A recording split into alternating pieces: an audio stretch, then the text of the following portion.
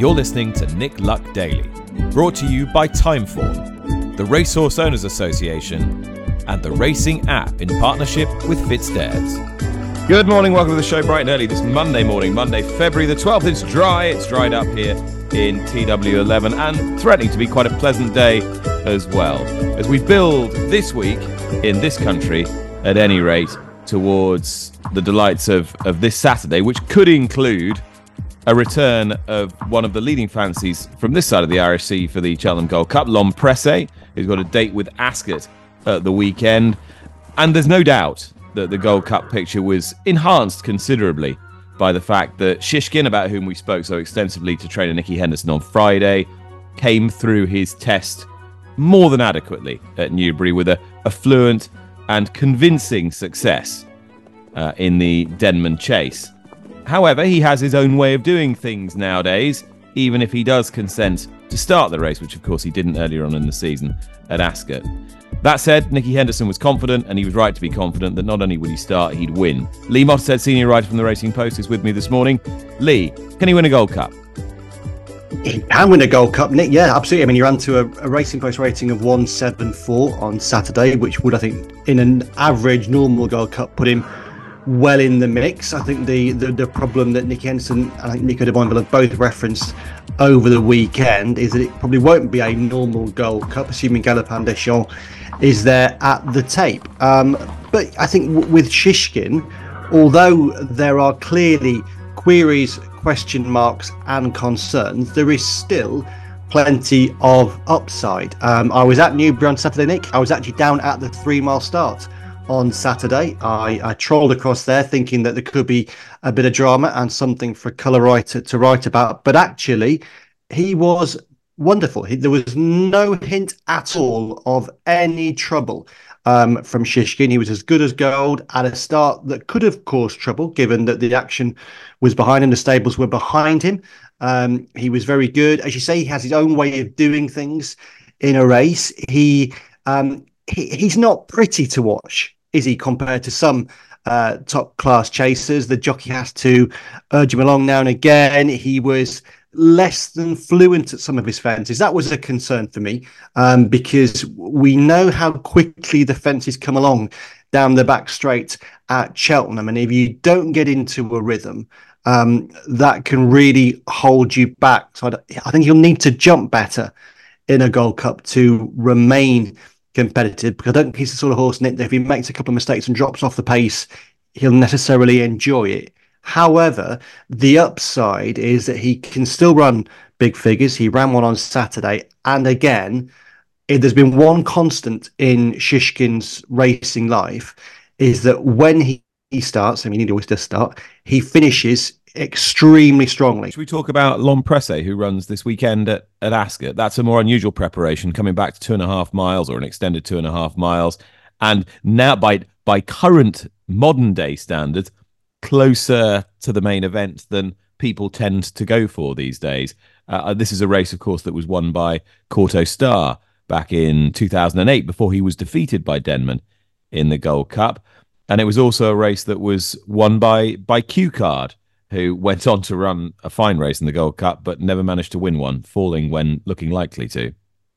That's right, Nick. And you say by modern standards, and you're absolutely right. Like, it wasn't that long ago that you would regularly see Gold Cup horses running 1 week later in the Racing Post Chase. Horses like Desert Orchid, the Fellow, use the Racing Post Chase on the way to the Gold Cup. If you rerun back even further, in Silver Buck's year, back in 1982, he won a market raisin handicap chase carrying 12 stone 7, 12 days before the Cheltenham Gold Cup. Times have changed, methods have changed, cultures have changed. This race is no longer one that you would necessarily expect to see a Gold Cup horse in, but I think they're doing the right thing, not least because it's a £175,000 Grade 1. It's a very, very valuable race. It's a race that might well not necessarily have the deepest field. It will be small, it will be select, but if L'Homme Pressé is going to win a Cheltenham Gold Cup, he's going to need to win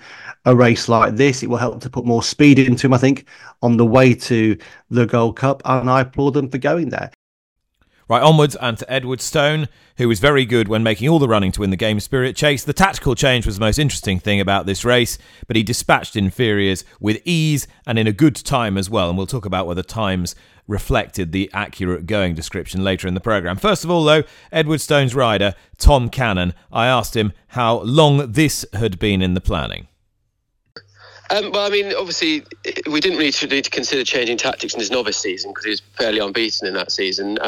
Last year he wasn't quite right, so I don't think it would have mattered what we'd have done with him. He probably, he just wasn't right for whatever reason. And then this year he's come back, and I was very happy with him in the slow chase, albeit he may probably needed a run. Felt as good as ever in the Tingle Creek, but we still weren't able to get past John Bond. So that's when it sort of we actually thought we've got to change something. So after the Tingle Creek, it was half in our minds maybe we could go forward with him a bit more, but at the same time there was the option of maybe going 2.5 and avoiding John Bond, which looked like the sensible option. So we tried that didn't work out because he's a fast horse, and he travels well over 2 miles, and 2.5 just stretched him. So obviously it was back to Newbury, back to 2 miles. He was fit and ready to go. The horses were in good nick, so it was sort of if it was ever a case of trying something different, that was the day, and thankfully it worked out. So that's kind of the thought process anyway. The time was pretty good, and he looked very good, but we don't really know how he felt because we weren't riding him. You were, and I was fascinated there to hear you say that you felt he just wasn't really on his game last year, even though he ran some terrific races. Yeah, he obviously won the Tingle Creek first time out, which was a very good run. He was unlucky probably not to have win the rearranged Clarence House Chase when it went to Cheltenham. The ground was a bit slow, and he got beaten by a good horse and headed to Jeet that day. And then after that, he never really fired in the Champion Chase. But since he's come back this year, his first run around Cheltenham, he picked up the bridle with me and travelled through the race well. So he's been in much better form this year. And yeah, I mean, going back to Saturday's race, I had a quick look down the back and thought, Christ, I could believe quite how far clear I was. And then after that, it was a case of just filling him up and make sure he got round really.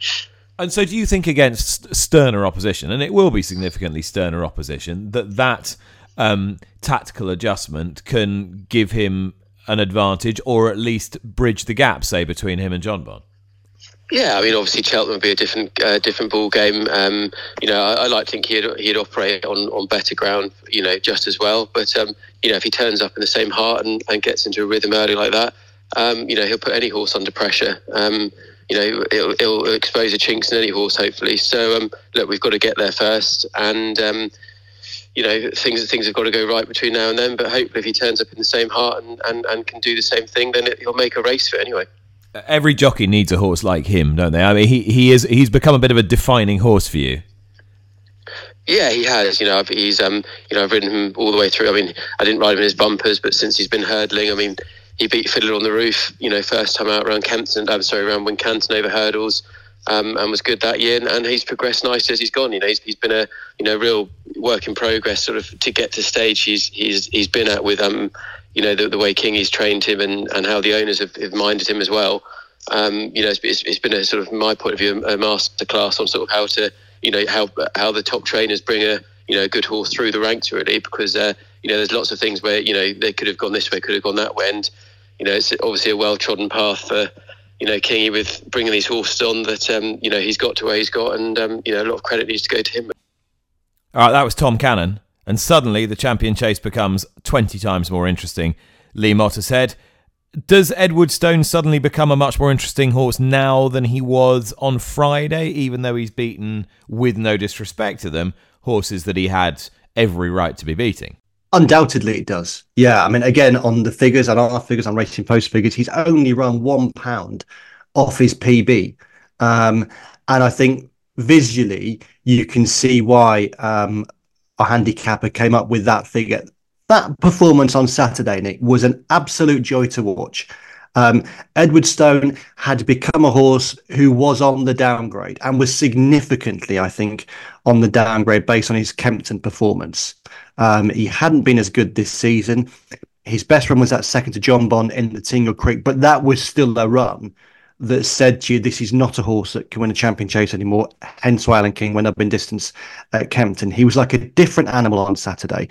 Effect Again, as we said in relation to the Gold Cup, Edwardstone will be taking on a fearsome rival in El Fabiolo. On the figures, he probably can't beat El Fabiolo, but all horses have off days. If El Fabiolo is not right at his very best, and if Edwardstone is, and if he runs with the flair and verve that we showed on Saturday, again, he could be a player.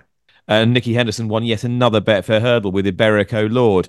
I don't think this horse is done winning handicaps yet, Lee. I don't know what you think. I mean, the handicapper will be the person who ultimately decides that, but I suspect we're talking about a graded horse anyway, so that might be academic.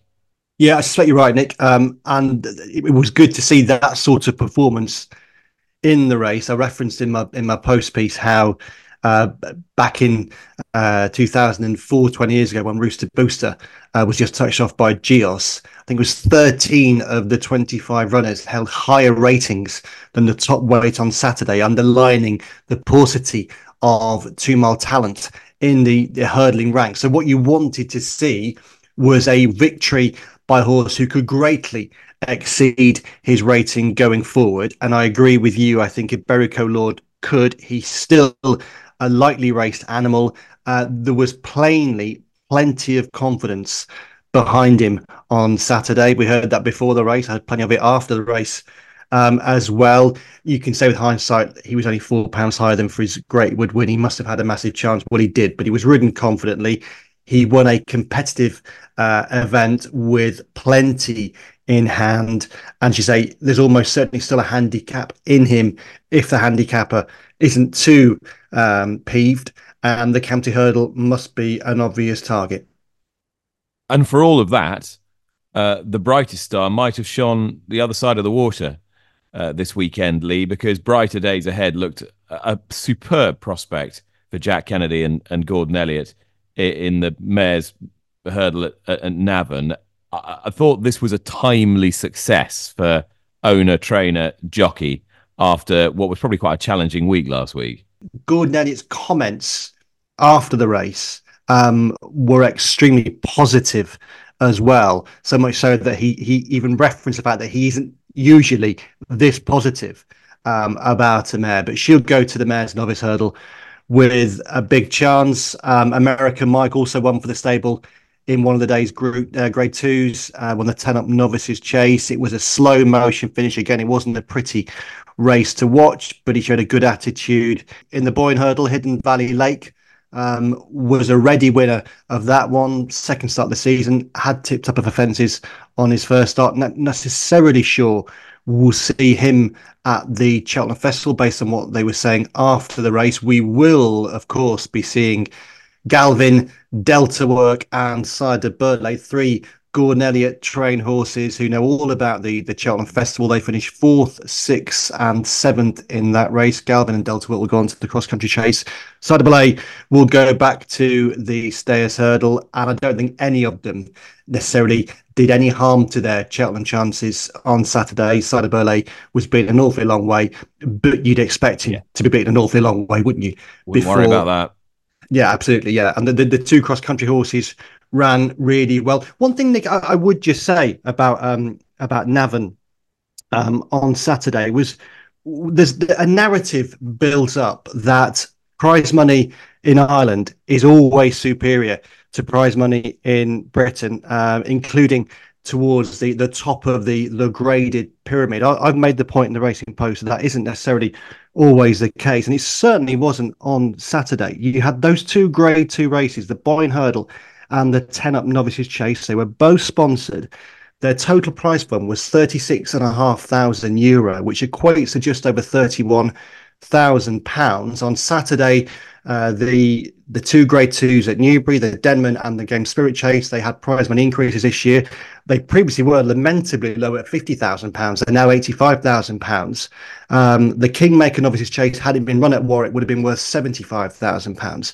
So both double the value of those Navan grade 2s on Sunday. So just again, a reminder that it's easy, a bit like Trumpian politics. You can come to just accept something as stated fact. Well, it's not always the fact that Irish prize money is better than in Britain. And on Sunday at Navan, those 2 grade 2s were terribly low in prize money.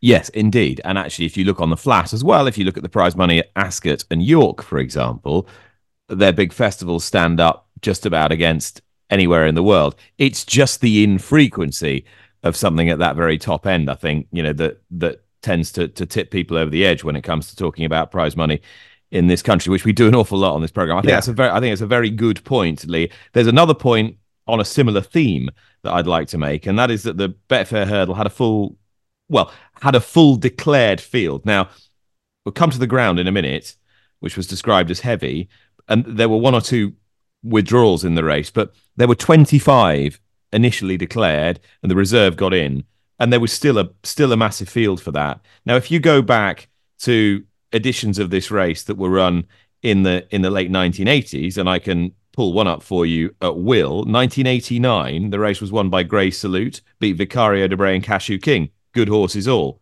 in a field of 10. The Betfair Hurdle, and there've been one or two editions lately that haven't filled that well, and we've been like, oh, typical because of the prize money, and we don't have enough horses.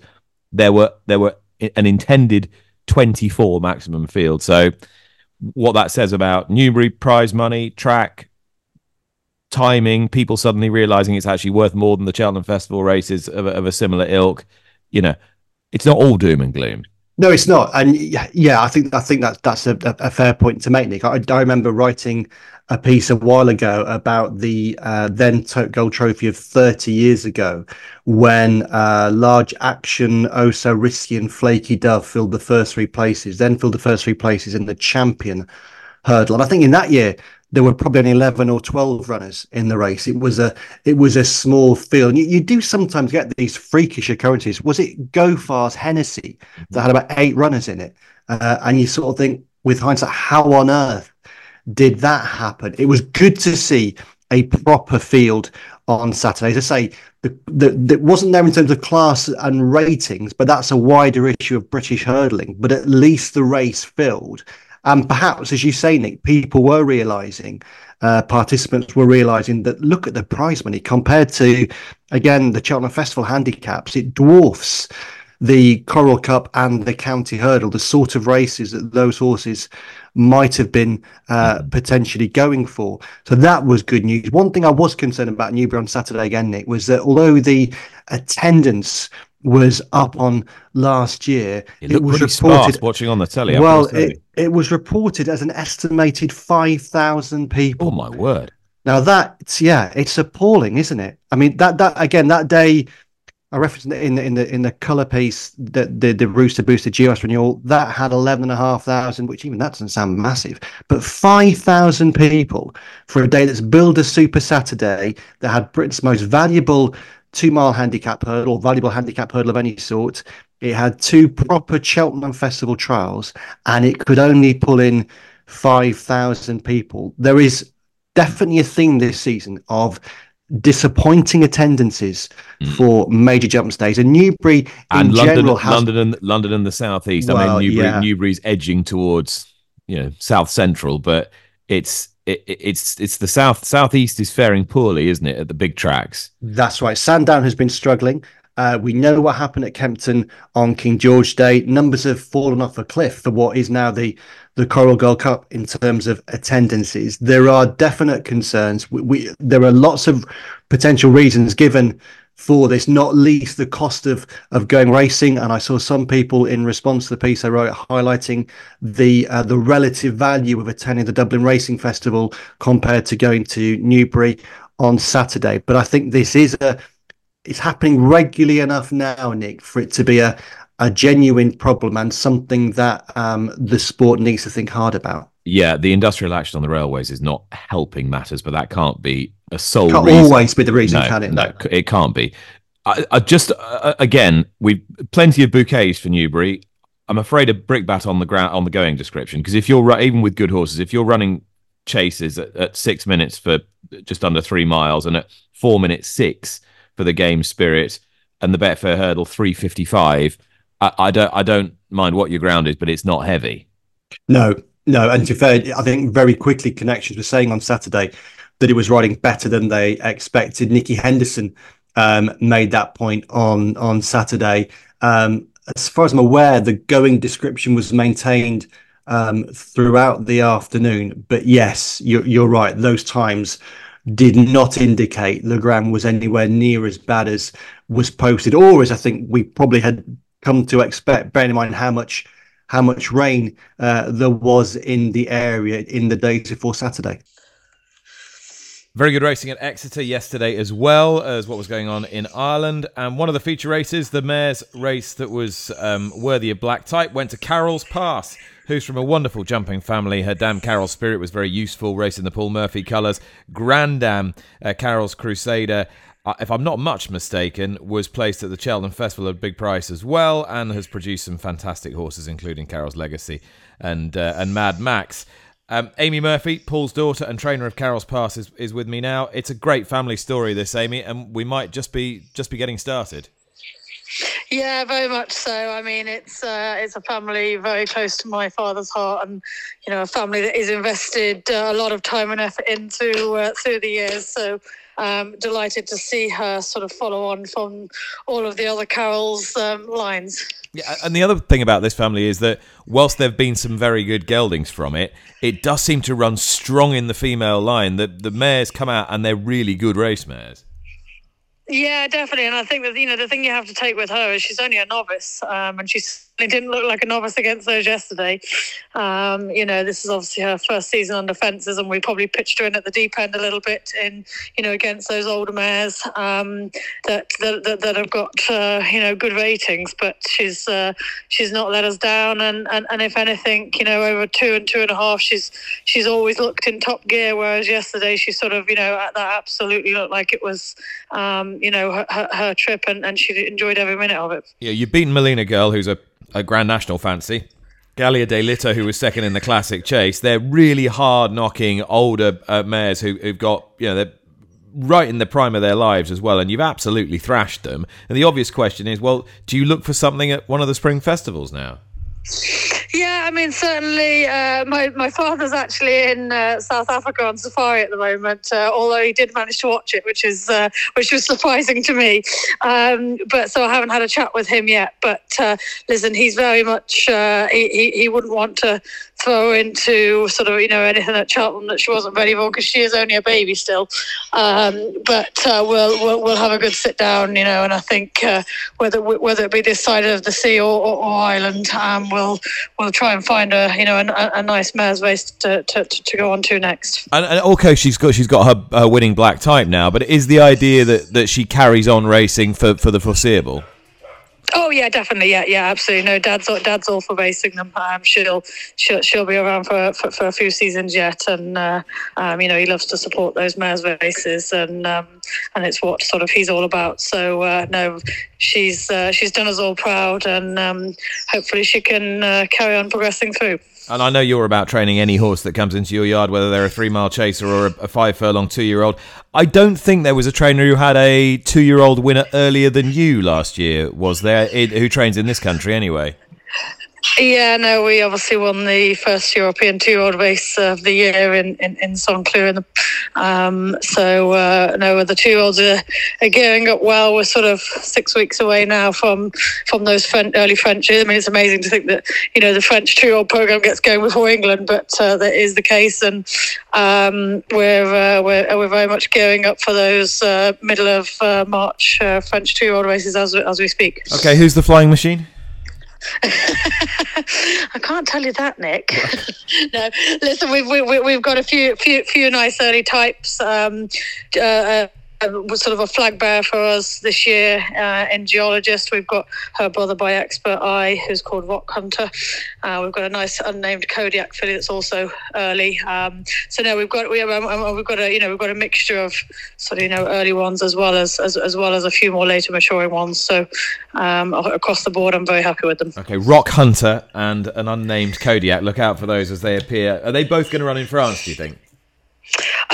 Yes, I would say they'll be our earlier ones. I was just chatting to a couple of trainers a few weeks ago, and they were saying that it was really hard to, if you had an early 2-year-old and you wanted to run them in, say, late March, early April in Britain, it was really hard to actually ring your owner and say, well, I want to run here, because you didn't actually know when the races were, and the programme wasn't out until, I think there's another raft of fixture details come out today, I think, but it leaves you a bit late if you're planning for an early 2-year-old, doesn't it? Well, not only that, I mean, it's stark staying mad. Only yesterday because Dad is very fond of entry. Only yesterday I was going on, I wanted to go through the entry card to see what was available for Carole, and it's not there. It's not on Racing Admin. We're talking Enable. So yeah, it's whilst it's in an email format somewhere, it should be readily available 2 months before the programme. That does seem anachronistic, doesn't it? I mean, I guess at Aintree you roughly know what the races are, but of course. But if you're trying to work back, say from if you one of these horses, say you weren't going to France and you wanted to run him at Lingfield or wherever, or in in one of the races that's not the Brocklesby, you'd kind of like to know when they are, wouldn't you? So you can work backwards. We are in early Feb after all. Yeah, 100%. I mean, every trainer out there will tell you that, we're already penciling in older horses for where they're going to start off, and it should be the same with everything. It's I think it's certainly something that needs looking at in 2023. We don't need to be waiting till 6 weeks out before you've actually got details of a race. No. 2024. Well, to be honest, the BHA might still think it's 2023, but it's definitely 2024. Oh, funny, brilliant, love it. Amy, well done yesterday. Thanks so much. Thanks so much. Take care. All right, well, it was a productive day also at Exeter for trainer Richard Hobson, whose Lord de Mesnil ran a nice warm-up race for something maybe a little bit bigger and a little bit better down the track. Now, he's old, this horse, Richard, but he's not getting any slower or worse by the looks of yesterday, and you've got a nice target for him. Tell us what it is. Yeah, he'll run in the Ultimate in 4 weeks' time. He'll probably have a Commute entry 2 over the 3.25 miles. He goes well around Cheltenham. Just haven't really been ideal. His handicap mark last couple of years, ever since we're in the Grand National Trial, he's been carrying those big weights all the time, and it's just been tough for him. And because he wears his heart on his sleeves, and he puts maximum effort into everything he does, he's just not come down the handicap to a winnable mark, really, and it's been tough for him in that respect. But hopefully we're somewhere near maybe him putting in a great performance and round Cheltenham where he loves over that extended trip. Be looking forward to it. Okay, I want to talk to you about Fugitif as well, who I thought ran a really good race when he was third over 2 miles in that rescheduled Clarence House. I mean, never looked like winning, but he wasn't beaten very far. Will that have brought him on for something, and if so, what? Yeah, the Fugitif, it's more about sort of him to have an easy enough race without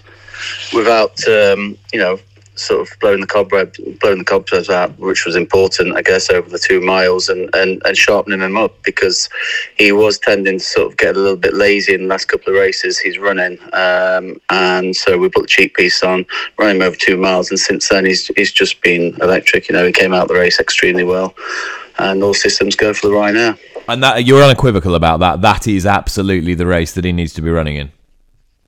Absolutely, yeah. The horse is improving all the time. He's getting stronger all the time. We will be stepping him up in trip. I mean, it sounds crazy that we were running him over 2 miles last day, and I'm wanting to run him over 3 miles. But a strongly run race over 2 mile 5 nearly at Cheltenham next month is going to be right up his street. And we know, really, because we've spoken about this before on the podcast, this is all about Project Gold Cup 2025, isn't it? I hope so. I hope so. One day, that would be the dream. But for me, it's absolutely no doubt in my mind, Nick, that he will stay 3 miles. But it's the Ryanair first. Richard, good luck. Thanks so much. Cheers, Nick. Thank you. All right, the next episode of my American series of interviews is out now. I uploaded it last night onto the podcast feed. The USA Interviews episode 2 with Stuart Janney III, the chair of the American Jockey Club. Of course, you remember that big owner Mike Rapoli had challenged Janney to appear on the podcast and felt that he wouldn't. Well, he has, and he is the man who really set the ball rolling with others when it came to the wiretaps that caught Jason Service and Jorge Navarro and others in the biggest doping scandal to hit US horse racing history. This is a taster of what you can enjoy in an hour and a quarter long interview with Stuart Janney covering all aspects of horse racing in this critical time. And this is the moment where I asked him what it was that really spurred him on to trying to root out the dopers in the sport.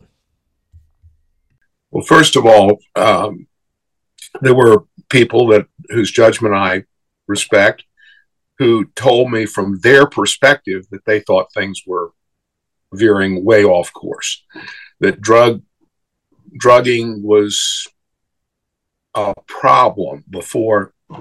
Now it was becoming an epidemic. And I know the day that I just, in a sense, snapped. It was one of those great fall days at Belmont where there were 4 or 5 good stakes races. And I can't remember whether I was in one of them or somewhere on the undercard, whatever, but I was there. And I was convinced that pretty much all those races had been won by people that were taking an edge. In fact, I can remember going into the men's room to avoid congratulating somebody who just won a race because I didn't think they deserved it. And why? What was it that made you so convinced? Because we've all heard racecourse rumor, gossip, whisper, oh, this trainer must be a juicer, this person must be up to no good, this horse is re-breaking. We've heard all this stuff. How from your experience and what you were hearing anecdotally, did you know in your heart that this was happening? Well, I don't think you know in your heart, but you just don't believe the alternative. And it's for all those reasons that you've just mentioned.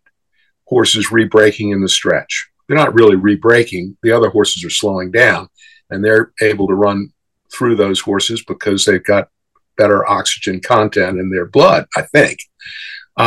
It's looking at a horse and going back through their pedigree and seeing there's not one single ancestor that's ever accomplished what this horse just accomplished. Now, that isn't to say that it can't happen, but when it happens weekend after weekend, I think you need to be suspicious.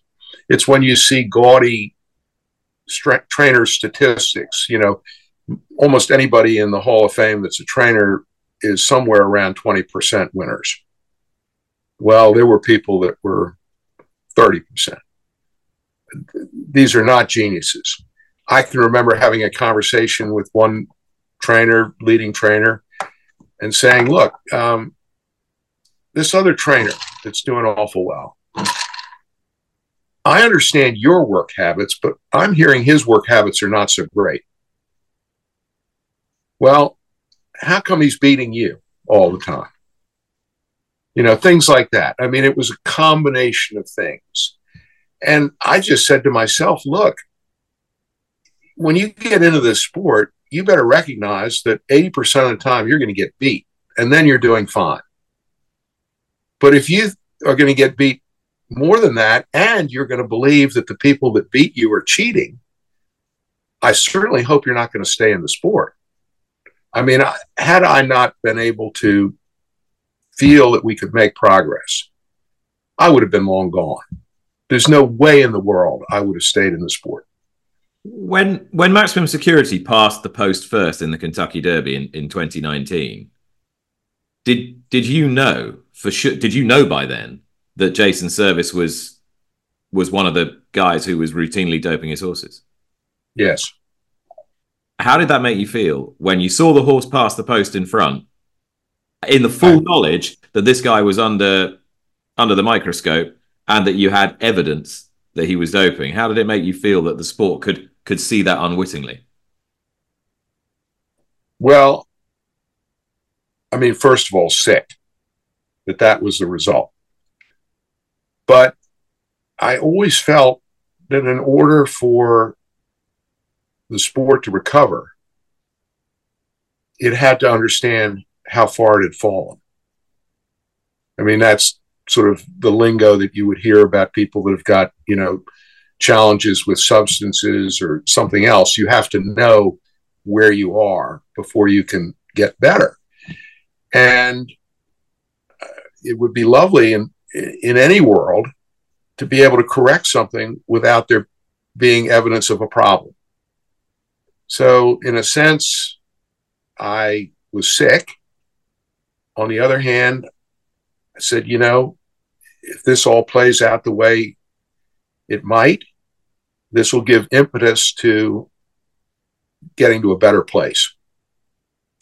Stuart Janney there, chairman of the American Jockey Club, and we recorded that interview a week or so ago, and it was uploaded last night, so it's freely available in all its hour-long glory, but that's just a taster of it. And for all we know, there have been problems. For all we're familiar with the Service and Navarro case now, both men incarcerated for their crimes. Lee Mottershead, to hear what went on behind it and to hear it expressed in those terms is still quite shocking, or at least gives you a jolt. To hear someone like that say it with the clarity and the conviction with which he did say it still sends a bit of a shiver down the spine. And it would indicate that from his perspective, horse racing in America has been something not far off resembling road cycling in its bad old days. That made you think that he was talking about a sport that had comparisons to the Tour de France in the Lance Armstrong era and beyond.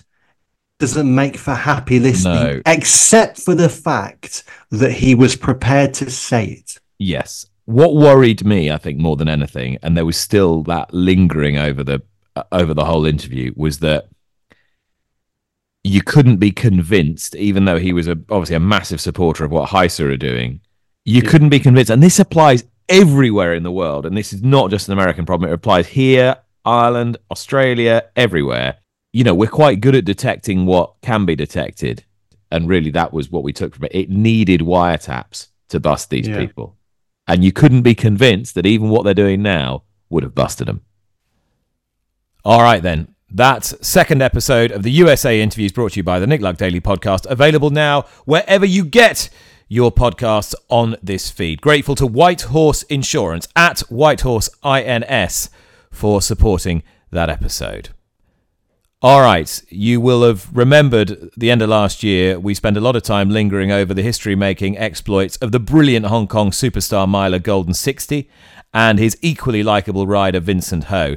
Subsequent to that, things haven't gone great for either of them. Golden 60's picked up a soft tissue injury, and Vincent Ho himself has suffered his second pretty horrific fall in the space of just a few months. First it was Japan, then in Sha Tin the other day. He really was treated to a humdinger, and everyone was left heart and mouth really very worried about Vincent. Pleasingly, this has had a much less grave conclusion than perhaps seemed likely, and Vincent can join me now. Vincent, how are you getting on, and how are you looking toward getting back in the saddle, perhaps, if Golden 60 can get back for the big fixture in April? Hi, Nick. Thanks for having me again. And no, I'm grateful that I'm, still well. Of course, got some injury from my neck, and also my finger got surgery. My neck was got full vertebra, got a little bit of fracture. But mostly it's a ligament stuff, which it's going to take time. But hopefully be back in 2-3 months' time. We'll try to be back for sure before the Champions Day, which is April 28th in Hong Kong. So I'm, aiming to come back before that. Still doing a lot of rehab work, and also a lot of fitness that to maintain my level of fitness. So once the neck it's right to train, then I will go for it for the neck, and I don't need to build too much on my fitness, which I'm trying to maintain now. Yeah. Well, this is all good news, and working towards that April date with Golden 60. He's had a little issue as well. Is he on track as well? If the pair of you can make it to the date that matters at the back end of April, then I think everyone's going to be very happy. Yeah, of course, the whole team is trying to manage Golden 60, and hopefully he can be back. But we're still not sure because it's on and off. For horse also have some injury. It's going to be like me at the moment. It's going to, especially some soft tissue injury. It's going to take time, and at the moment it's still on and off sometimes. So of course we do our best, but it's most importantly is his health and the well-being of himself. If he's not well, we'll rather retire him. But of course, he's a horse that loves racing so much, so we want to keep him racing, keep him happy at the same time, and not to injure him. Of course, if anything happen or he's telling us, the well-being of himself is not recovering for this season, then we might just retire him. We won't keep him. Probably won't keep him for next season. But of course, if he want to race, and it's gonna take time. Of course, even when he's 9 for the international, he will be very competitive. But soft tissue is gonna take a long time to recover, and we don't want to risk anything, and we don't want to push him too much. Vincent Ho there, whose recovery is pleasingly moving along slightly more predictable lines than that of his regular partner, Golden 60, and his affection for his great friend, plain for all to hear there. Now, I do like somebody who loves a challenge, and this is one okay. Isabella Leslie is a social media coordinator for America's Best Racing. A lot of you will be familiar with what ABR do, but if you're not, it's really the marketing and promotional arm of US horse racing, and a massive content generator as well. And Isabella spent quite a bit of time working with Mark Cassey during a really important period of his training career when he was going from very good to even better, and has spent quite a bit of time in the UK as well, but is now come via the UK from her home in America to Dubai to take up a challenge of an altogether different nature. Bella, just tell us what you're doing. So I'm in Dubai for a camel race. It's the all-women's camel race, and I'll be the first female American to do it. The all-women camels race. Well, how did you find out about it? How were you approached, and how did this all come together? So when I was in Dubai 2 years ago for Super Saturday, I met Linda, who manages the whole thing, and several people in racing knew her, so that's how I got connected. And we actually did a shoot with her for ABR, just kind of about things to do in Dubai, and that's when they mentioned the race to me, and they're like, oh, you could be the first female American camel jockey. And I was like, whatever. Like, you know what I mean? It's not something you think of, but it actually is a big thing over here. It is the first ever females race, and it's a lot of expats that ride in it. And so 2 years later, here I am. So are you effectively a one-woman Team USA then? You've got the entire country, the entire continent behind you. I guess if you're going to put the pressure on me that way, but yeah, that'd be what's going on. So, all right. So, how many camels in this race? It depends. Sometimes there's up to 10, so it just kind of fluctuates. There's a race every month, so I'm not sure exactly. I would say 7 to 10 in this race. All right. Have you ridden a camel before? I have, but I haven't done, for the race, you have to break from a gate, you have to gallop and all of that. So I'm here 2 weeks early because you have to get licensed through the camel track. So training starts this afternoon, and I'm off to the races from there. And what are you expecting? Because you're very accomplished on horseback.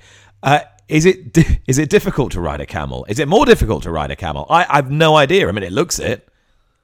It's quite strange. They're not comfortable. They're very rough. At the trot, it's very bumpy, and they actually have you like swing your legs, which to me, I was an equitation rider. That's the opposite of what you want to do. But the swinging of your legs next to the camel helps you kind of stay in balance. And then when you're galloping them, your legs are actually tucked up under you. So that's quite different. And then you have one rein, basically. They don't have a bit. It's just like a halter on their heads. And then you have a stick, which is not used to whip them or anything, but basically, say your rein is on the left side. If you need them to turn to the left, you pull that left rein. But if you want them to go the other direction, you use the stick, and they kind of shy their head from it, and that's their signal to turn. So completely different than riding a horse. And is this? I presume this is going to be documented for our enjoyment. Yes, they're working on doing a live stream. There's tons of media, local Dubai media, CNN International actually has been before. So I don't know who's going to be there exactly, but they're working on a live stream. And then we also have videographers and everyone out, photographers getting footage of the race. And it's quite cool because it's a straight track. So there's a road next to it. And cars will start at they'll stop at the gate. And when the race goes off, they'll drive alongside the track during the race, and people honk their horns and cheer and all of that. So it's quite cool. Now, I mean, clearly this is an awful lot more challenging than me doing a donkey derby when I was 8 years old or whatever. But I always felt with that, you just needed to get on the donkey that could run the fastest. I know it sounds very straightforward. Have you got a bit of inside track on which camel you need to be getting on?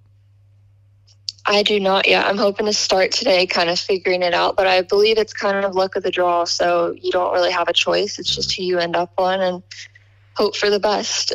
No such thing, I'd say. You just need to start networking, but you're good at that.